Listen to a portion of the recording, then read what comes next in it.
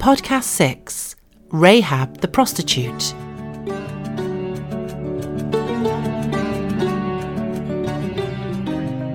Hi and welcome back to Accord Presents Who Are You?, which is our study looking at the life and significance of characters from the Bible.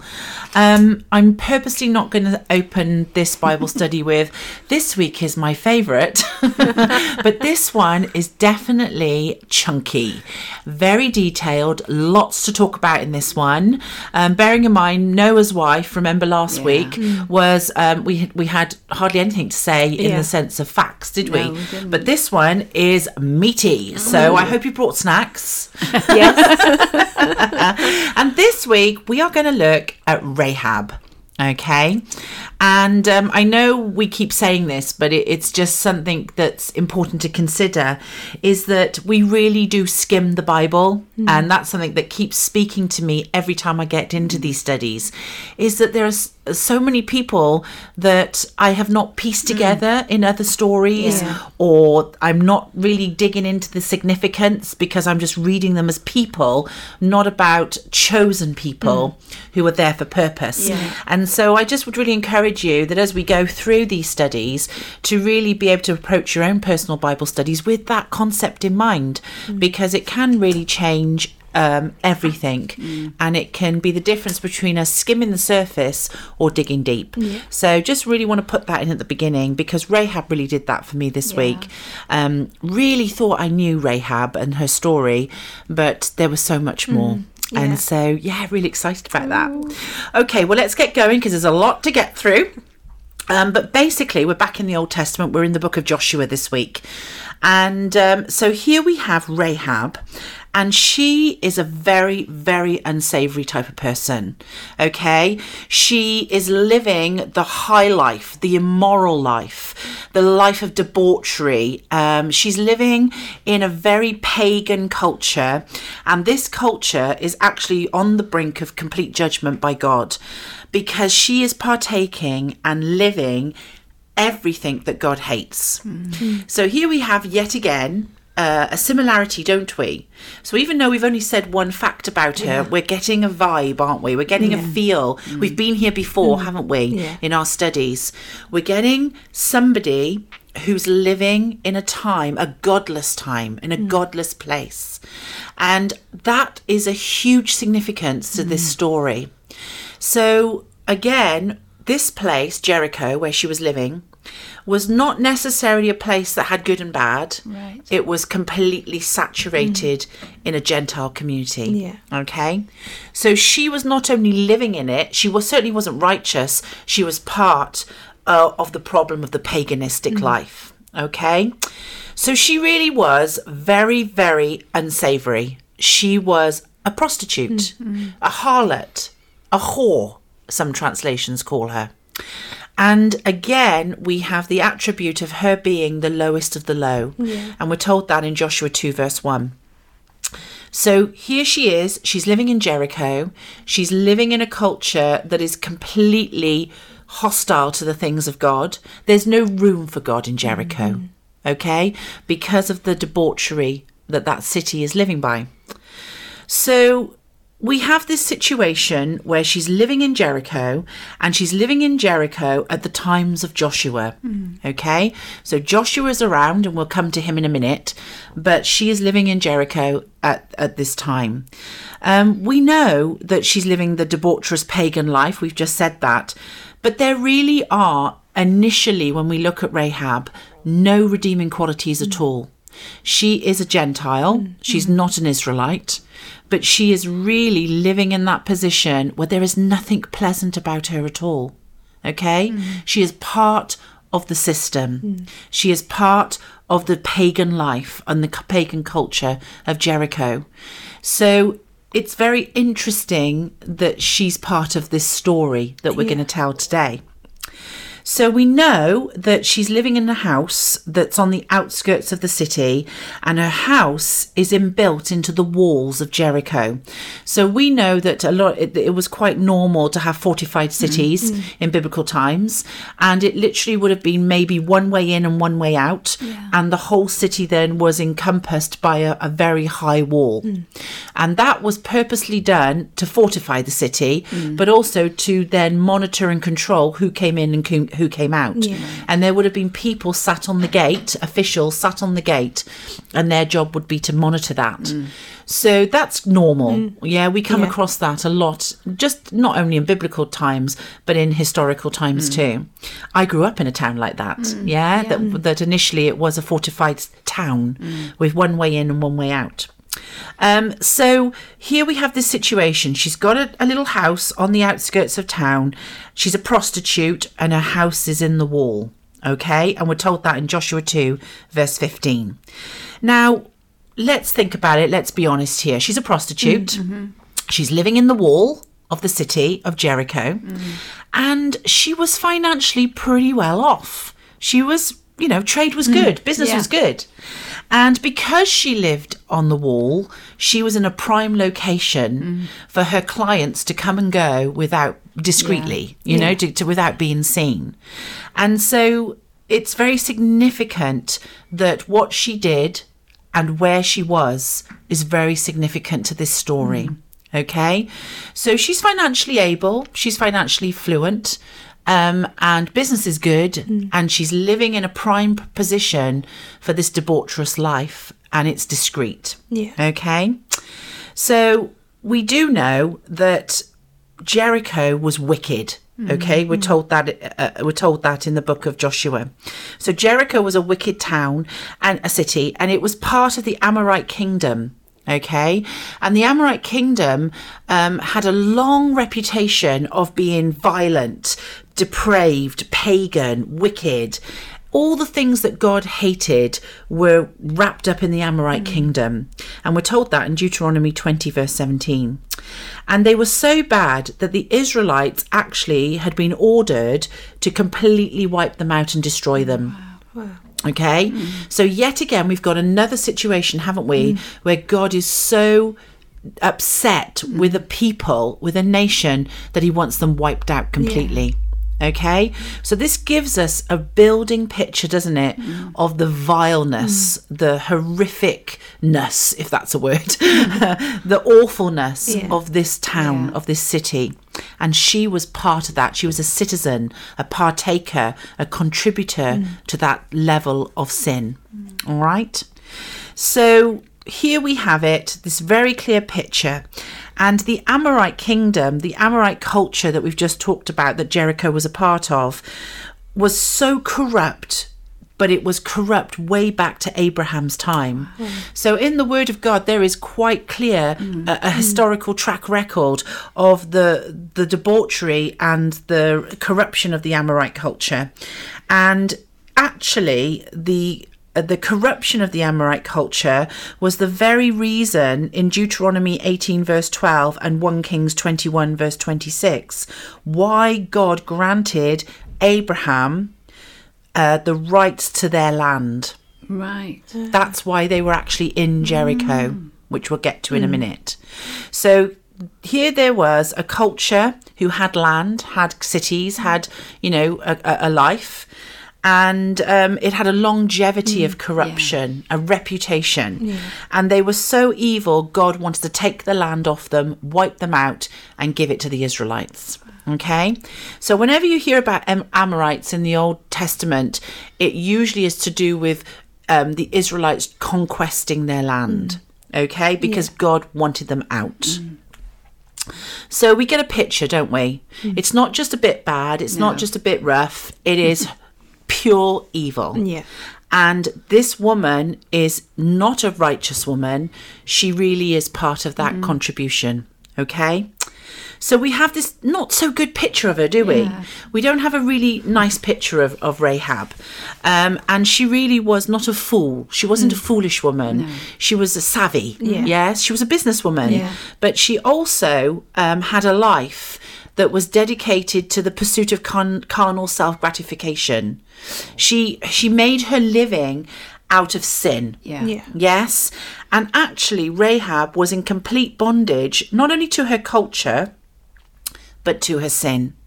And that is who she was. So we have a clear picture, don't we? Yeah. But yet after all this, after, all this I've just told you, in Hebrews 11 verse 31, which is the only mention of her in the New Testament, she is named and singled out by name for the greatness of her faith. Wow. Yes, in the Hall of Fame, Yeah. in the Hall of Faith. Yes. But we also are told in Matthew 1 that she is mentioned in the genealogy of Christ. Yes. And so what we do know biblically from Matthew 1, and as we look back into that Rahab actually, so at the end of the story, she actually marries Salmon, who was an Israelite, who was from the tribe of Judah. And she had a son, and her son was Boaz. And Boaz was Ruth's husband, Yeah. and that's the direct lineage of Jesus. Okay? So we have this horrific, debaucherous woman who is part of the seediness of this culture. And yet the end of the story is that she is singled out by name for the greatness of her faith, and she is actually a direct descendant of Jesus. So to me, there's a lot to learn just from that. Gosh, yes. Yeah. And it's interesting, isn't it? We're very black and white sometimes in our understanding of people or Bible characters. It's quite hard for us to relate to Bible characters at times because they are complex, the same as we are complex. Yeah. So for example, when we read about Noah and how righteous he was, it can be very hard for us then to connect ourselves to him as Noah, the drunk who exposed himself. Yeah. So we've got to learn to be able to look through scriptures with the mind of Christ and with the Spirit at work within us, because we can be very black and white. Yeah. And just with us, as it is with us, people have many lives and many ebbs and flows. Yeah. They have different timings in their life. Yeah. And we it's very possible, and it happens a lot in the Word of God, that there is transformation one way or the other. Yeah. So we have to hold that loosely as we study the Word. Yeah. Okay. So that's the background. Anything that's spoke to you about that, jumped out to you? I don't think I'd realised how debaucherous Jericho was. Yes. I knew about Rahab being a prostitute, and perhaps I didn't really think about the fullness of that. Yeah. But having looked at Noah's wife last week, Yeah. and how she was a righteous woman, Yeah. and What she now- was up against. Yes. Yeah. And then seeing Rahab here engulfed Yeah. in a totally unrighteous life, to me it just shows that God can use anybody. Absolutely. And it's he chooses, and he knows who he's going to create out of what he takes and uses. Yeah, definitely. And just gives, you just think, wow. Yeah. Yeah. Because it's easy, isn't it, to think of God using people who aren't saved, or who uses people who are outside of the Israelites. Yeah. Yeah. It's outside of the tribe. Yeah. It's very easy to consider people who are broken, or people who are vulnerable, or people who are weak being empowered. But sometimes it can be hard to look at the debaucherous and the sinful and the Yes. prideful and the arrogant and the awful people, the unlovables. Yeah. And realise that there is divine purpose and pattern for them as Absolutely. well. Yeah. And that can be tricky for us sometimes Yeah. to identify with that, can't Definitely, it? Or to yeah. connect to that. Yeah. I don't know, because I think it makes me look back at my past, and how it makes me more aware of how God took me out of an awful situation, and what I could have ended up in. Yeah, And you just go back to God and say thank you. definitely. Yeah. Yeah. I think for me as well, in that you were talking back about like where Rahab lived, so like being in the walls. I'm guessing that kind of comes up again later. Yeah, we're going to hit on that why. in a moment because it's significant. But I kind of love the fact that for her work life, that's very significant. Yeah. But you kind of get the impression already that she was kind of placed there Yeah. for reasons beyond her Absolutely. control. So for her, she's thinking, wow, this is a steal, you know. Yeah. Great location. How Amazing. convenient. Yeah. And you kind of get the impression of God being like, yeah, wait a bit and Yeah. I'll let you know why you need to be there. So I love that you get that kind of Yeah, impression you do. as well. Well, let's get into the story, shall we? We're going to have to do a bit of a backstory on this because it's significant. So let's set the pace, shall we? Okay, so Moses has died. Yeah. Okay, we're in Joshua 1 now. Yeah. So Moses has died. The Israelites who came out of Egypt have died because they didn't make it. Yeah. That's Exodus 12. So we've got this situation where Moses and the Israelites have died. Okay, and because there has been a generation of collective stubbornness and unbelief from the children of Israel, they reach Kadesh Barnea, which is the threshold of the promised land. And here they were, they made the journey, they're on the threshold of the promised land. And God says all the over 20s are prohibited from entering the promised land, and they all died in the wilderness. Wow. And that just made me go, ooh, what? But here we have this situation, and we know we're setting the stage for what's to come, this story now of Rahab. But you kind of now are starting to get a little feel of the different mood change of God, don't you? Yeah. Where he's been through this miraculous, supernatural time of looking after his people, bringing them through the wilderness, saving them from the Egyptians, you know, miraculous living on many, many levels.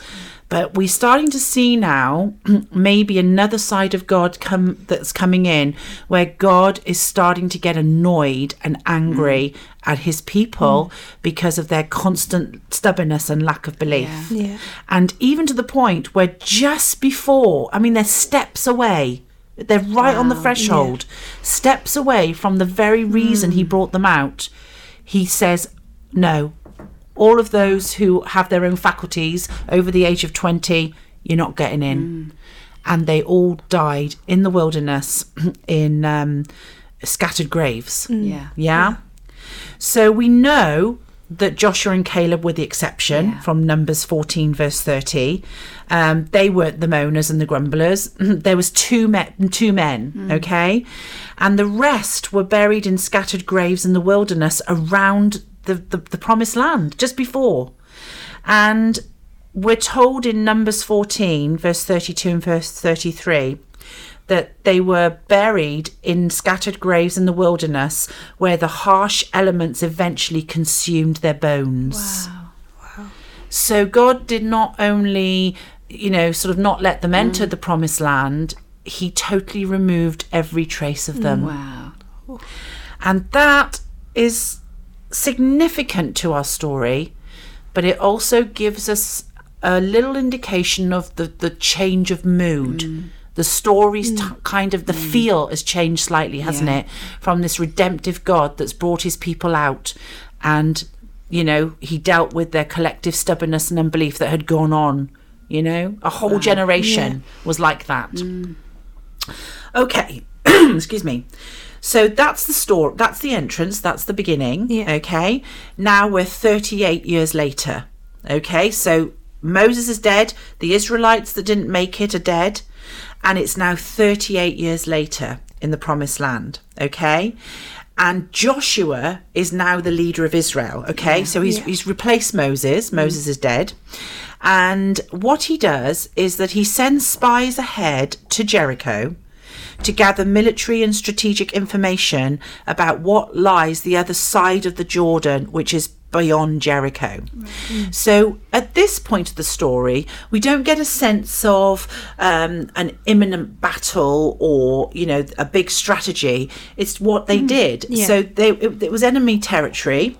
You had this debaucherous city, Jericho, but they were looking at the life beyond Jericho that they wanted to access, but they had to go through Jericho. So what they're doing is he's sending out a couple of spies into Jericho to do a bit of work, a bit of surveying. Recon. Yes. Sorry, yes? Recon. A recon, definitely. And I think that this would have been commonplace at the time. So he sends 2 men to Jericho, and they enter the city, remember, one way in, one way out, and they went to Rahab's house on the wall, and they lodged there. So we're told that in Joshua 2 verse 1. Okay? So what really is happening here is that Rahab is the very first person in the promised land of Jericho, and her life will become completely transformed by her surprise encounter with these spies. So if you like, she's the first significant convert, but it doesn't happen straight away. Yeah. Okay, so sometimes we have this picture when we read the story. 2 spies went in, saw Rahab, she helped them. But they would have been there for quite a while. Yeah. You know, they were doing work. And so what happened was the spies collaborated with Rahab actually towards the downfall of Jericho.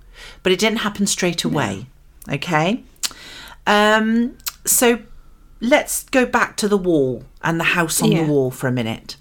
So due to culture and due to historical findings, archaeological findings even, that the walls would have been full of lodgings and hotels because it was the entryway and the exit way out of the city. If you like, it was the airport hotel, travel lodge. Yeah. Okay? So it was a convenient place that they would have stayed to get in and out quickly to get on with their business.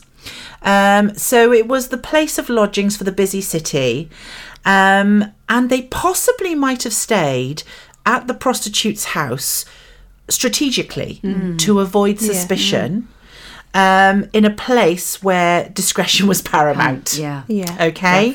Confidentiality was definitely the culture of her job. And maybe if they'd stayed in the travel lodge, they would have been a bit too conspicuous. Okay? So we do know that the spies did not use her immorally. They didn't go there to use her as a prostitute. But maybe this is what actually started to win her trust with them, because they didn't abuse her sexually and they didn't use her sexually, but they were quite serious and sober, and she wasn't afraid. She felt at home with them. So here we have a knock on the door one day, 2 men turn up, and she's thinking, here we go again, another couple of clients. But then they're just saying, we just want to stay in your home. And she realizes then that they don't want her sexually. They don't want her sexually. So that might have been how this relationship then started. Okay. They did tell her, we know that in Joshua 2, they told her who they were. Okay? They told her actually why they were there. And if that's true, which we know it is because it's in Joshua 2, then they would have definitely talked about Yahweh. Because they were Israelites. They were spies sent, on a God mission to possess a land for the people of God. Okay? So you don't do that without saying why you're there. So there definitely would have been dialogue about Yahweh, definitely. And they would have carried out their duties and their work from her home.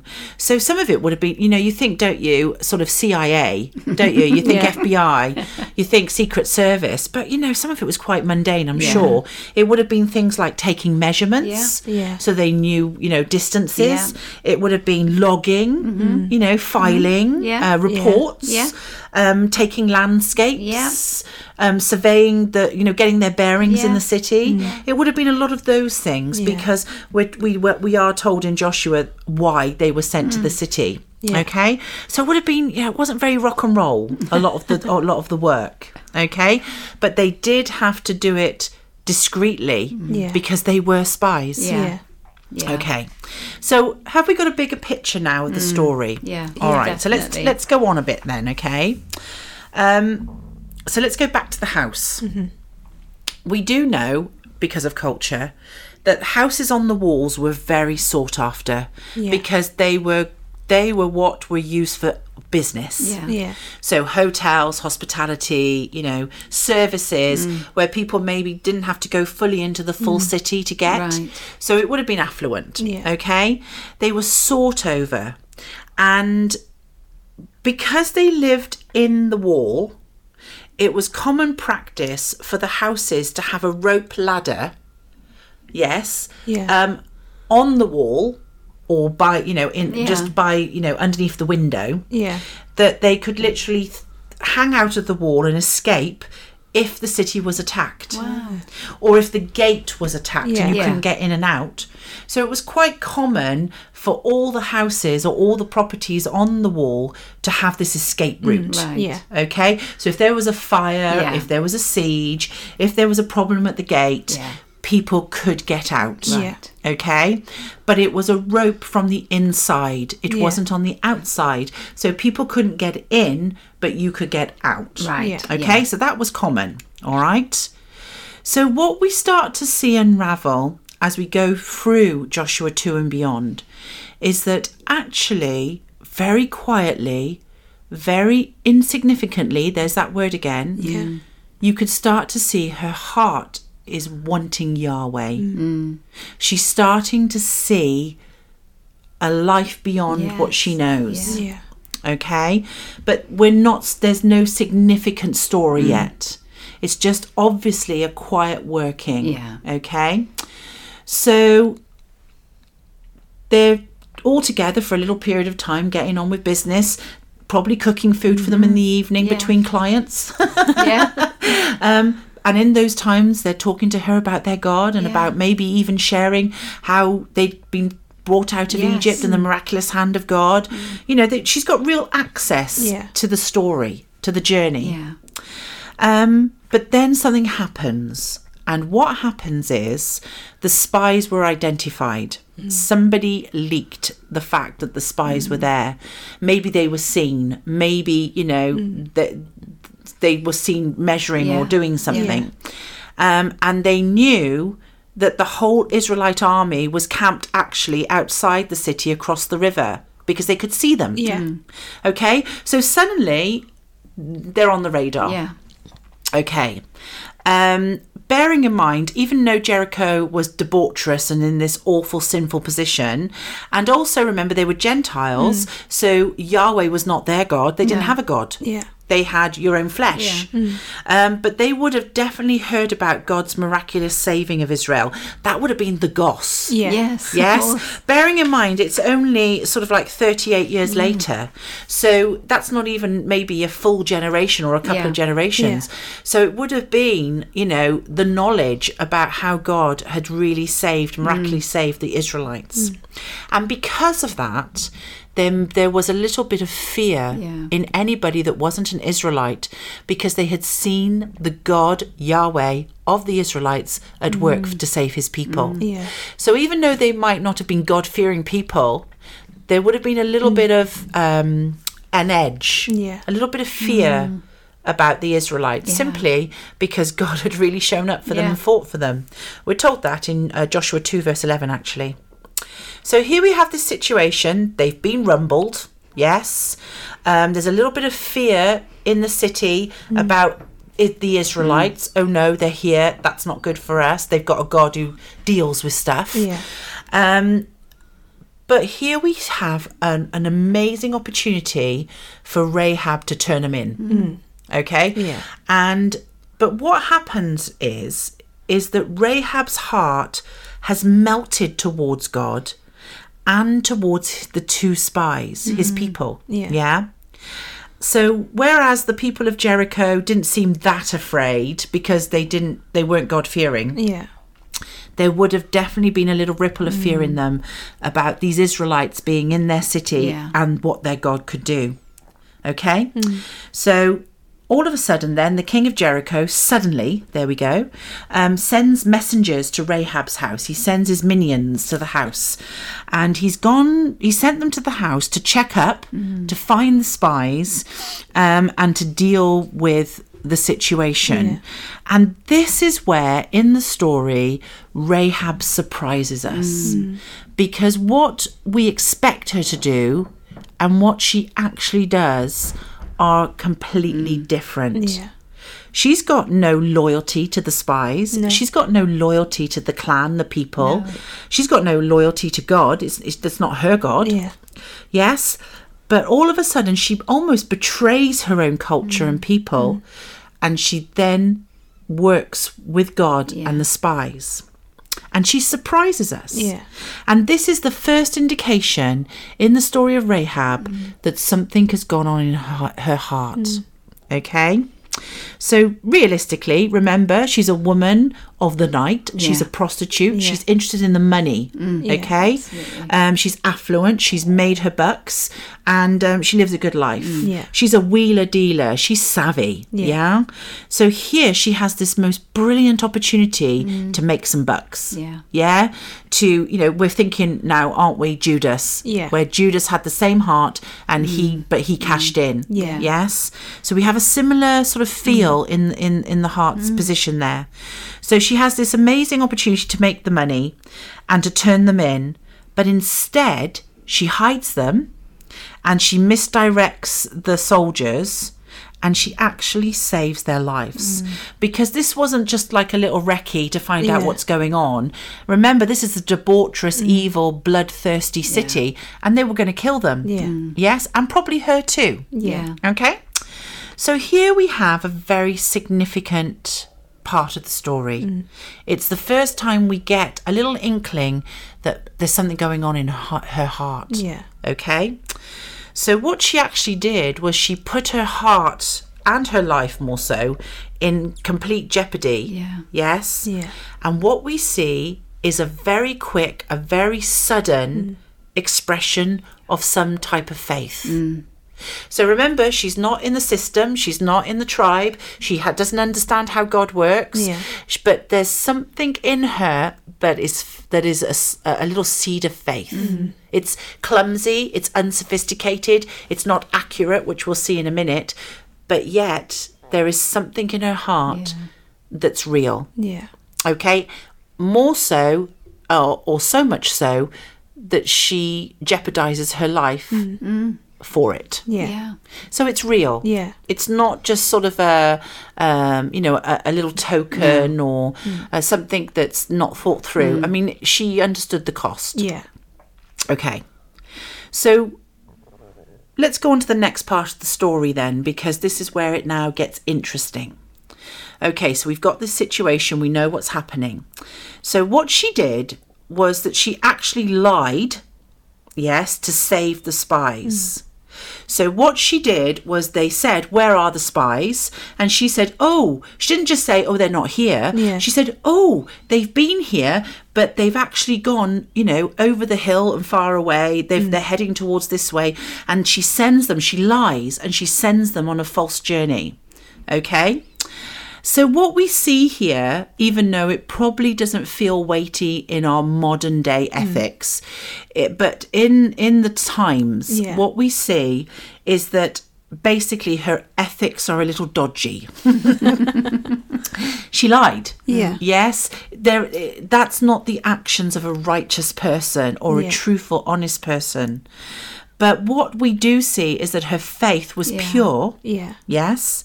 And lying was the norm in her culture. In other words, she's reminiscent here. She reminds us of a brand new believer. Yeah. Yes, in Christ, who is full of faith. Yeah. Their hearts are new, but their ways still maybe are a little bit dodgy, a little bit, rusty, a little bit rough.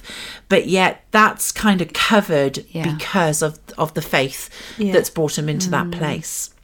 And so that's kind of the feel we get from this moment in her. Yeah.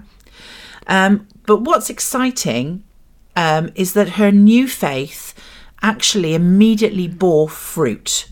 It bore the fruit of action. Yeah. And so she didn't just quietly think about God. The faith that she had created an action. Yeah. Yes? Yeah. And that's significant. All right? She actually bore the spies with peace. We're told that in Hebrews 11 verse 31. So she hid them, we know that, and she embraced her cause. And her cause now, she's changed sides. Yeah. She's now considering saving the people of God rather than saving herself. Yeah.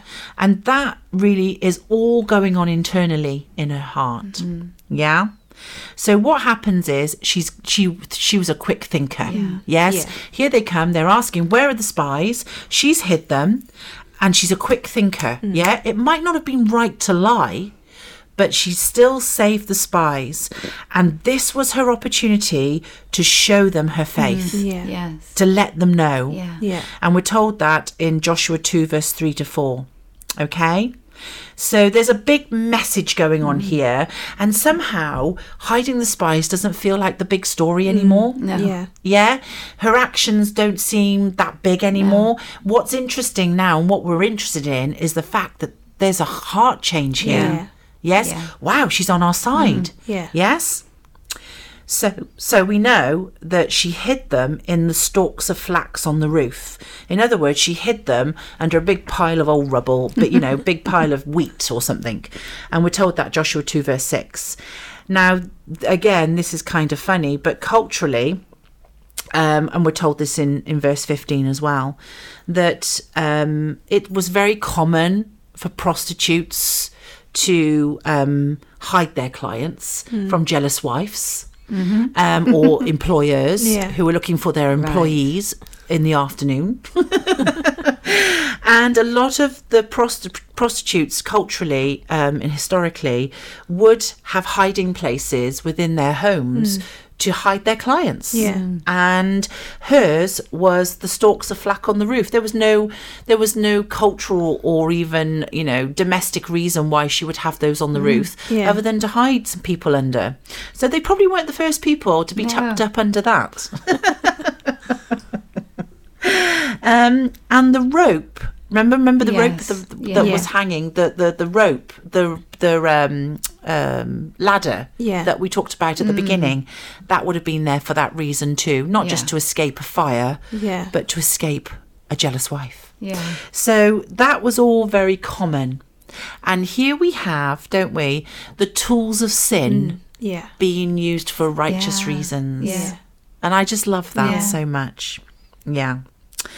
Okay, so what happened was that when they were safe, when the people had gone off, the soldiers had gone off on their false journey that she sent them on, and they came out, she went to them and she gave them a testimony of her faith.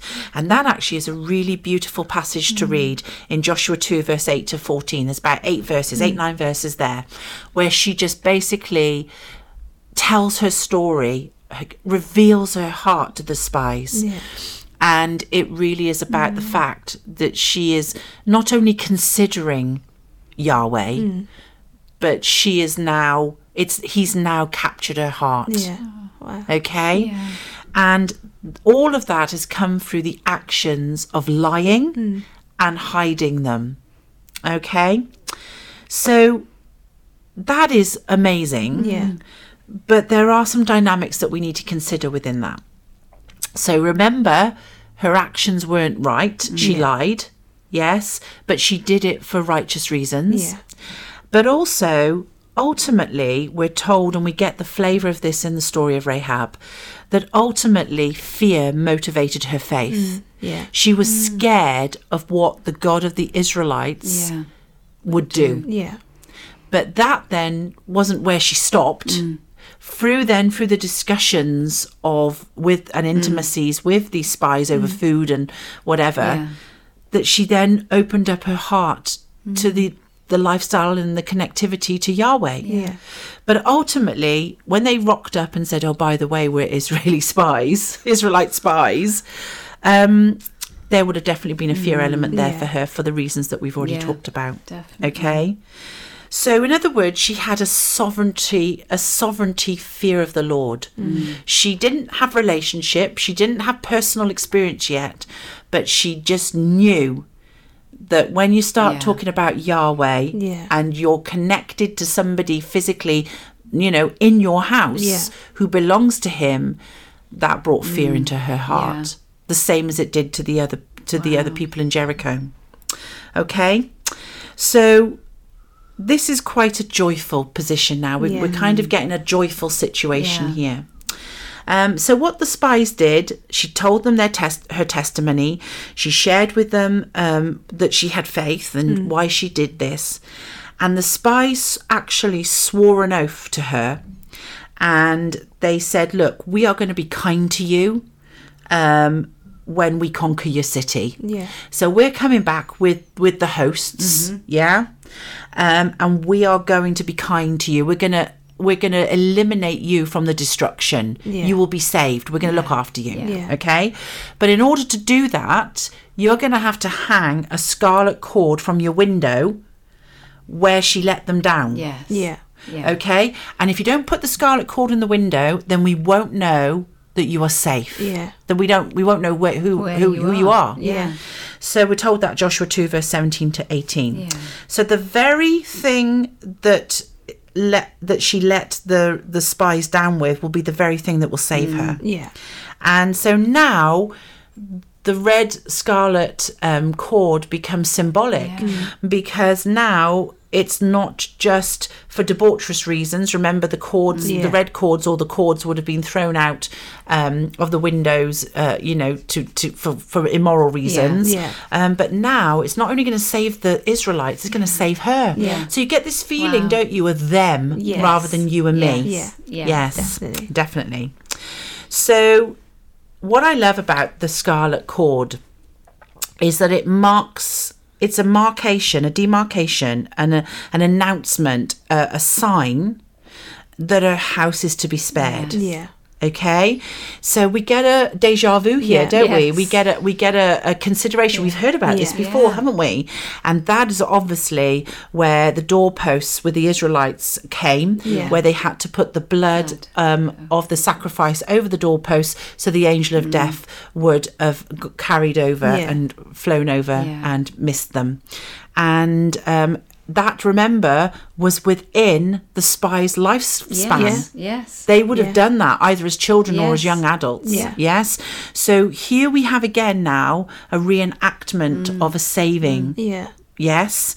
They were saved by a pure heart. And that was the qualification for Rahab, and that was certainly the qualification for the Israelites back in Egypt when they had to cover the doorposts with the blood. So she does that. She lowers them down on the scarlet cord, and they go back to the camp where Joshua is, and to give back their findings and to tell them what had happened. And she carries on with her life, and she puts the red cord in the window. Yeah. Okay. It's interesting that we don't know if she carried on her prostitution. Yeah. But we'll come to that. Okay. But we do know that in Joshua 2 verse 22 to 23 that they came back. Yeah. Okay, so the Israelite army came back, and they absolutely annihilated Jericho. Yeah.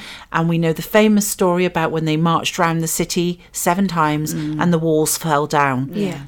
All of the walls apart from Rahab's house. Wow. Okay. Amazing. And that suddenly becomes very significant. Yeah. I mean, firstly, we know it was a miraculous destruction because they marched round in silence and the whole wall fell down. Yeah. Yeah. And then they went into the city and destroyed it. Yeah. But can you imagine destroying a whole wall and just one part of it remained? Yeah. So yet again now you see the favour, and God's on board. Yes. Yes. God's with them. Yeah. Yes. And we do know from scripture, from verse 25 of Joshua 2, is that she dwelled there in Israel for the rest of her days. Wow. Yes. And we'll come to that in a minute. So here we have this amazing story, this amazing transformation, which all comes about because of faith. Yeah. Yes. She had very few, if any, probably none, no spiritual skills. Yeah. She was a Gentile. She was a prostitute. She was rough and ready. She lied, remember? So she didn't have ethics, spiritual ethics or convictions at that point. She had so little knowledge of the truth yes, but yet her heart was completely Yes. drawn to Yahweh, to Yeah. God. Yeah. And that was enough. Yeah. Yes. So the shell, the behaviour, the motives were not in place yet. Yeah. But just that little seed Yeah. of faith was enough to bring about this saving. Yeah. Yeah. And we've got a lot to learn from that, don't have we? Yeah. An awful lot. Yeah. We do know that she did turn away from her life, and she walked away from everything. Yes. Yeah. But she didn't walk away from her closest family, whom she brought into the community of God's people along with her. Yeah. We're told that in Joshua. So it wasn't just, yet again, another scenario. We're getting vibes here, aren't we, of Noah's wife again, Yes. where it's not only your faithfulness that saved you, but it saves your family. Yeah. So bearing in mind the whole of Jericho was captured and destroyed. Yeah. But yet here we have Rahab, not only Rahab saved, but her family Yeah. too. So obviously then Jericho became part of the promised land. Yes. Okay. So the debauchery was removed. It was flattened and it became part of the life of the Jordan. Yes. Yes. Of life on the Jordan. And it became part of the promised land. So we know she dwelled there. It's interesting that after Jericho's destruction, she's never mentioned again after Joshua 6. But we do know that she lived out her life in Israel for many years, Yeah. because we're told that in verse 25 of Joshua 2. And she lived out her years in quiet dignity and as a person of God. She was part of she's now an Israelite. Yeah. She's now a person of faith. Yeah. And so we do know that. So not only is her sin now being cleaned Yeah. up, Yeah. but she's now part of that holy generation, that holy people. Yeah. So we do know, don't we, because we've said that right back at the very beginning, that she married Salmon, who was the Israelite from Judah, and she birthed Boaz, Yeah. and Yeah. then the rest is history. So we know that she lived then a godly life. Yes. Okay, she lived a godly life. She lived then as a believer, and she lived in a transformed society, because the very ground that her clients used to walk on is now the very ground they walked to the temple, Yeah. to their worship, to the synagogue, Yeah. to the teaching. And that is something very beautiful, isn't it? Yeah. Wow. So the majority of her story is in the Old Testament, in Joshua, but she is mentioned 3 times actually in the New Testament, and each time she's mentioned in Hebrews 11 verse 31 and in James 2 verse 25, and all 3 times she is acknowledged for her remarkable faith. Yes. And remember, we went back to the teaching of Noah's wife last week, that it's to be mentioned even in the word of God is significant for us Yes. today. Nobody's Yeah. there just because No. they're there. What I love about this is that in Matthew 5, in the Gospel of Matthew, in the genealogy of Jesus, in Matthew 1, where she's mentioned in the lineage of Jesus, Matthew actually names 5 women in the opening of his Gospel, and he mentions them in the context of the Hebrew genealogy of Jesus. Okay, so Tamar is mentioned, Rahab is mentioned, Ruth is mentioned, Bathsheba is mentioned, and Mary is mentioned.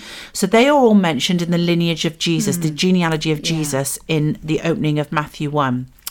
But what's interesting about that is that 3 of those women were Gentiles, and 3 of them were disgraced because of sin, and 3 of them were outcasts and stigmatized because of their immorality. Yeah.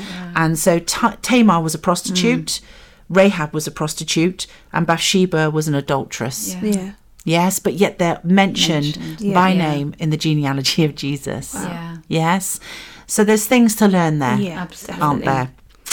I think what we want to say at the close of this study is that God can really work all things together for his Yes. good. Yeah. Yeah. And that we've got to be so careful that we don't put stigma on our ideas of what is acceptable and what isn't to him. Yeah.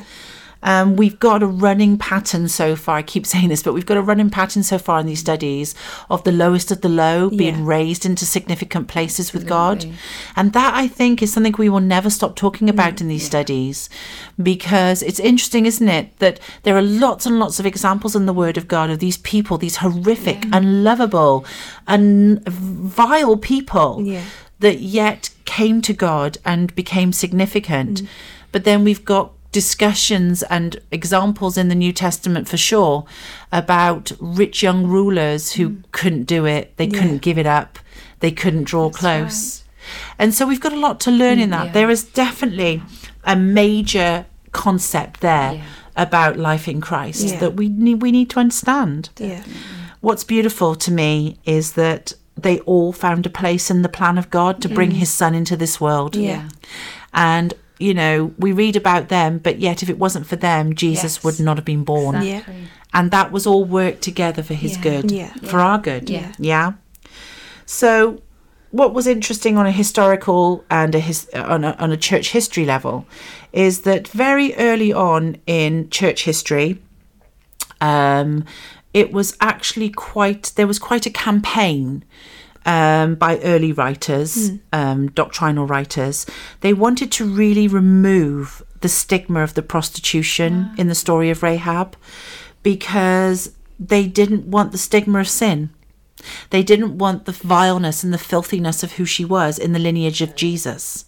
They couldn't remove the lineage of Jesus, so they tried to remove they wanted to water down the story. Yes.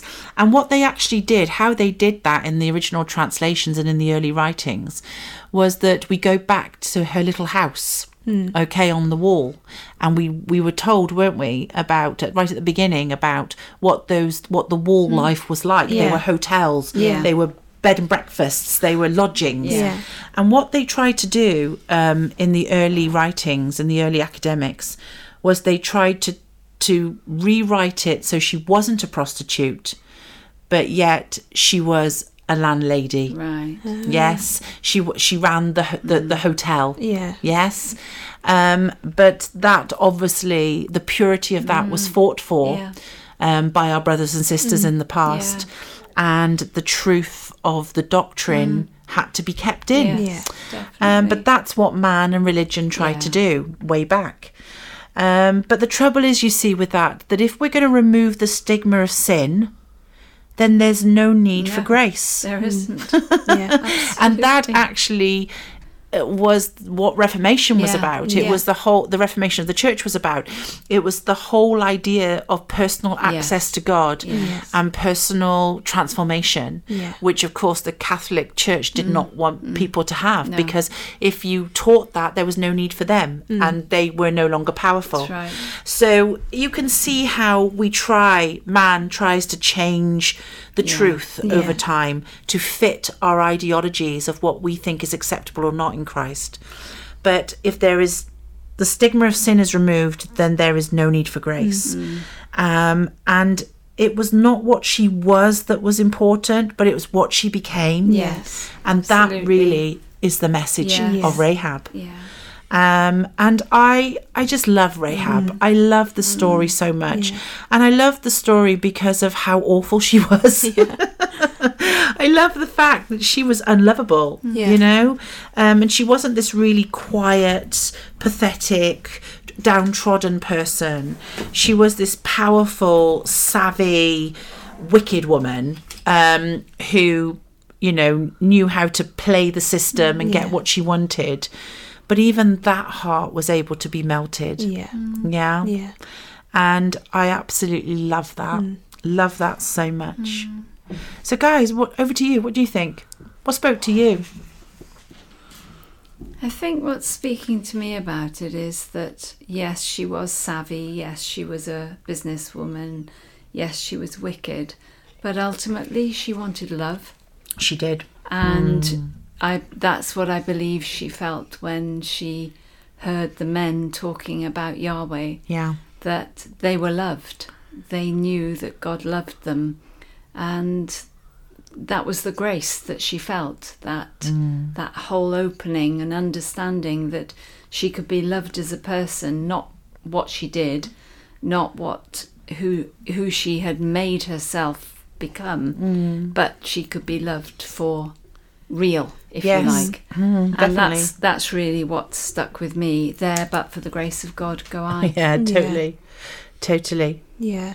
Yeah, I think just how God can use absolutely anyone. Yeah. And he desires that. Yeah. He Yes. chooses that. And Yeah. he kind of, you can absolutely see him orchestrating things in that Oh, story so that she was on the wall, so that she did have a rope to get them out, so that she did have the hiding place under the, the roof. Yeah. So that she had all those things, but then ultimately the choice was down to her.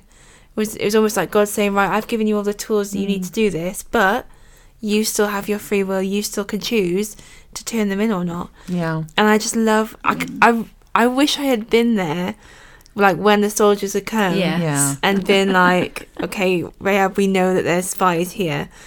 I want to know, like, what was that interaction like? Was it that quick that she was like, oh no, spies, no, don't know, they've gone, they're miles away. Way over the fields. Was there any hesitation in her, or was it just that instant kind of, this is what I'm here for? I really want to ask her, did she I have think that's that true. understanding? I think the latter's true. Yeah. The truth. Yes, I do. I hope so. You know, I think it is, because we don't get. That's the whole point of the Yeah. faith. Yeah. Definitely. She wasn't lying and working a situation here, but I know a lot of scholars and there's been a lot of debate about Rahab's lie amongst theologians, because what that kind of suggests is that sometimes the end justifies the means, and lying was not correct, but she did it for a right reason. And I think that's a really interesting debate to have. Yeah. But it just, all that, that to me is a great catalyst for worry. Yeah. That I'm just going to worry my whole life about being in situations Yes. where maybe I don't reveal the whole truth, but for a righteous reason. And I've decided that I'm not going to worry about that. And that's why we have Holy Spirit, Yeah. and we just ask him in Thank every God. situation. Yes. Yes. Yes. And but I just felt that there's something charming about that. there is, yeah. It wasn't right, It wasn't, but there but- was something Yeah. that to me, what was more beautiful was the faith Yes. and the fact that she was okay doing that Yes. for the right reason, other than the fact that she was there going, no, I can't, I'm a believer, I can't lie, Yeah. and Yeah. then giving them up, Yeah. and they would have been killed, Yeah. but at least she told the truth. Yeah. And there's something there that needs maturity Yes. and Yeah. understanding, Yeah. doesn't there? Definitely. Yeah. But also, I think that there was obviously a gap after the spies leaving her place Yeah. and then them coming back to Yeah. attack Jericho. So she had to kind of live her life then with this understanding or this new faith, but with no one then around her Yeah. that could feed that, Right. naturally. Like she Yeah. couldn't go to her friends and be like, oh my goodness, guess what happened? Yeah. Because then she would have betrayed them. Yes. Yeah. So that whole journey to me is really interesting Yeah. of how, like, How did she hold that? and to go from being a prostitute to then, I guess, having this understanding that is not what God wants from you, Yeah. to then almost Yeah. have to reconfigure your life, Yeah. but knowing that there's more to it. I mean, that's quite Yeah. amazing to have It to go is. through that. It is. Wow. A couple of questions to take away and think from this study. I think the first one is that I want to go back to the point in the story where she was afraid at the beginning, about God, but that fear turned into faith. Yeah. And so I think that's something we need to consider is, in what ways does healthy fear produce faith? Because it does. It does, yeah. And I think that's a question maybe we need to consider. Yeah. Yeah. But I also think there are different ways that God does work in our hearts. Yeah. And one of the things that we learned right back at the very beginning of this study was that she had no saving grace, no Yeah. saving redeemable qualities. She was all bad. Yeah. But it makes you wonder about what things in us, are our saving graces. Yeah. What in us is going to be okay by God, but is not okay by Yeah. the system that we live under. And so I think there's some really good things to consider from Rahab. Yeah. Things that basically, how can we turn our roughness and, those things that we fall short in, how can those be used by God? And I think that just brings me a lot of hope, to be honest with you. Yeah. The saving graces. What's our saving Yeah. graces? What are those things that are going to save us? Even if they're delivered wrongly, Yeah. Yeah. and I don't know, I think Rahab's, set us a lot of things that we can live by. Yeah, definitely. Yeah, and just to see God's redeeming grace in effect like that. And it wasn't a big ta-da, come to the meeting down the road in a tent and fall on your knees and give your life to God. He, like you said, Naomi, he set it up. He did. He completely set it up because he knew Rahab. Yeah. He knew what would bring her to that point. Yeah. And so beautiful. Really is. So that's Rahab and the Spies. And I just want to go through it again, to be honest with you. Very meaty. Lots of things to consider there. But I did warn you it was chunky, didn't I? I did you warn you did. there was a lot coming. But there we go. So anyway, I hope you've enjoyed our study looking at Rahab this week. Lots to consider. Always look for the faith. Always look for that seed. And see what God will do. The amazing transformation that is available to all of us in God. Even if we're rough around the edges and don't quite get it all right all the time, that's okay. So until next time, I look forward to meeting with you all again so that we can really get into our next study and see what God says. So until then, have a good time and we'll see you then. Bye. Bye.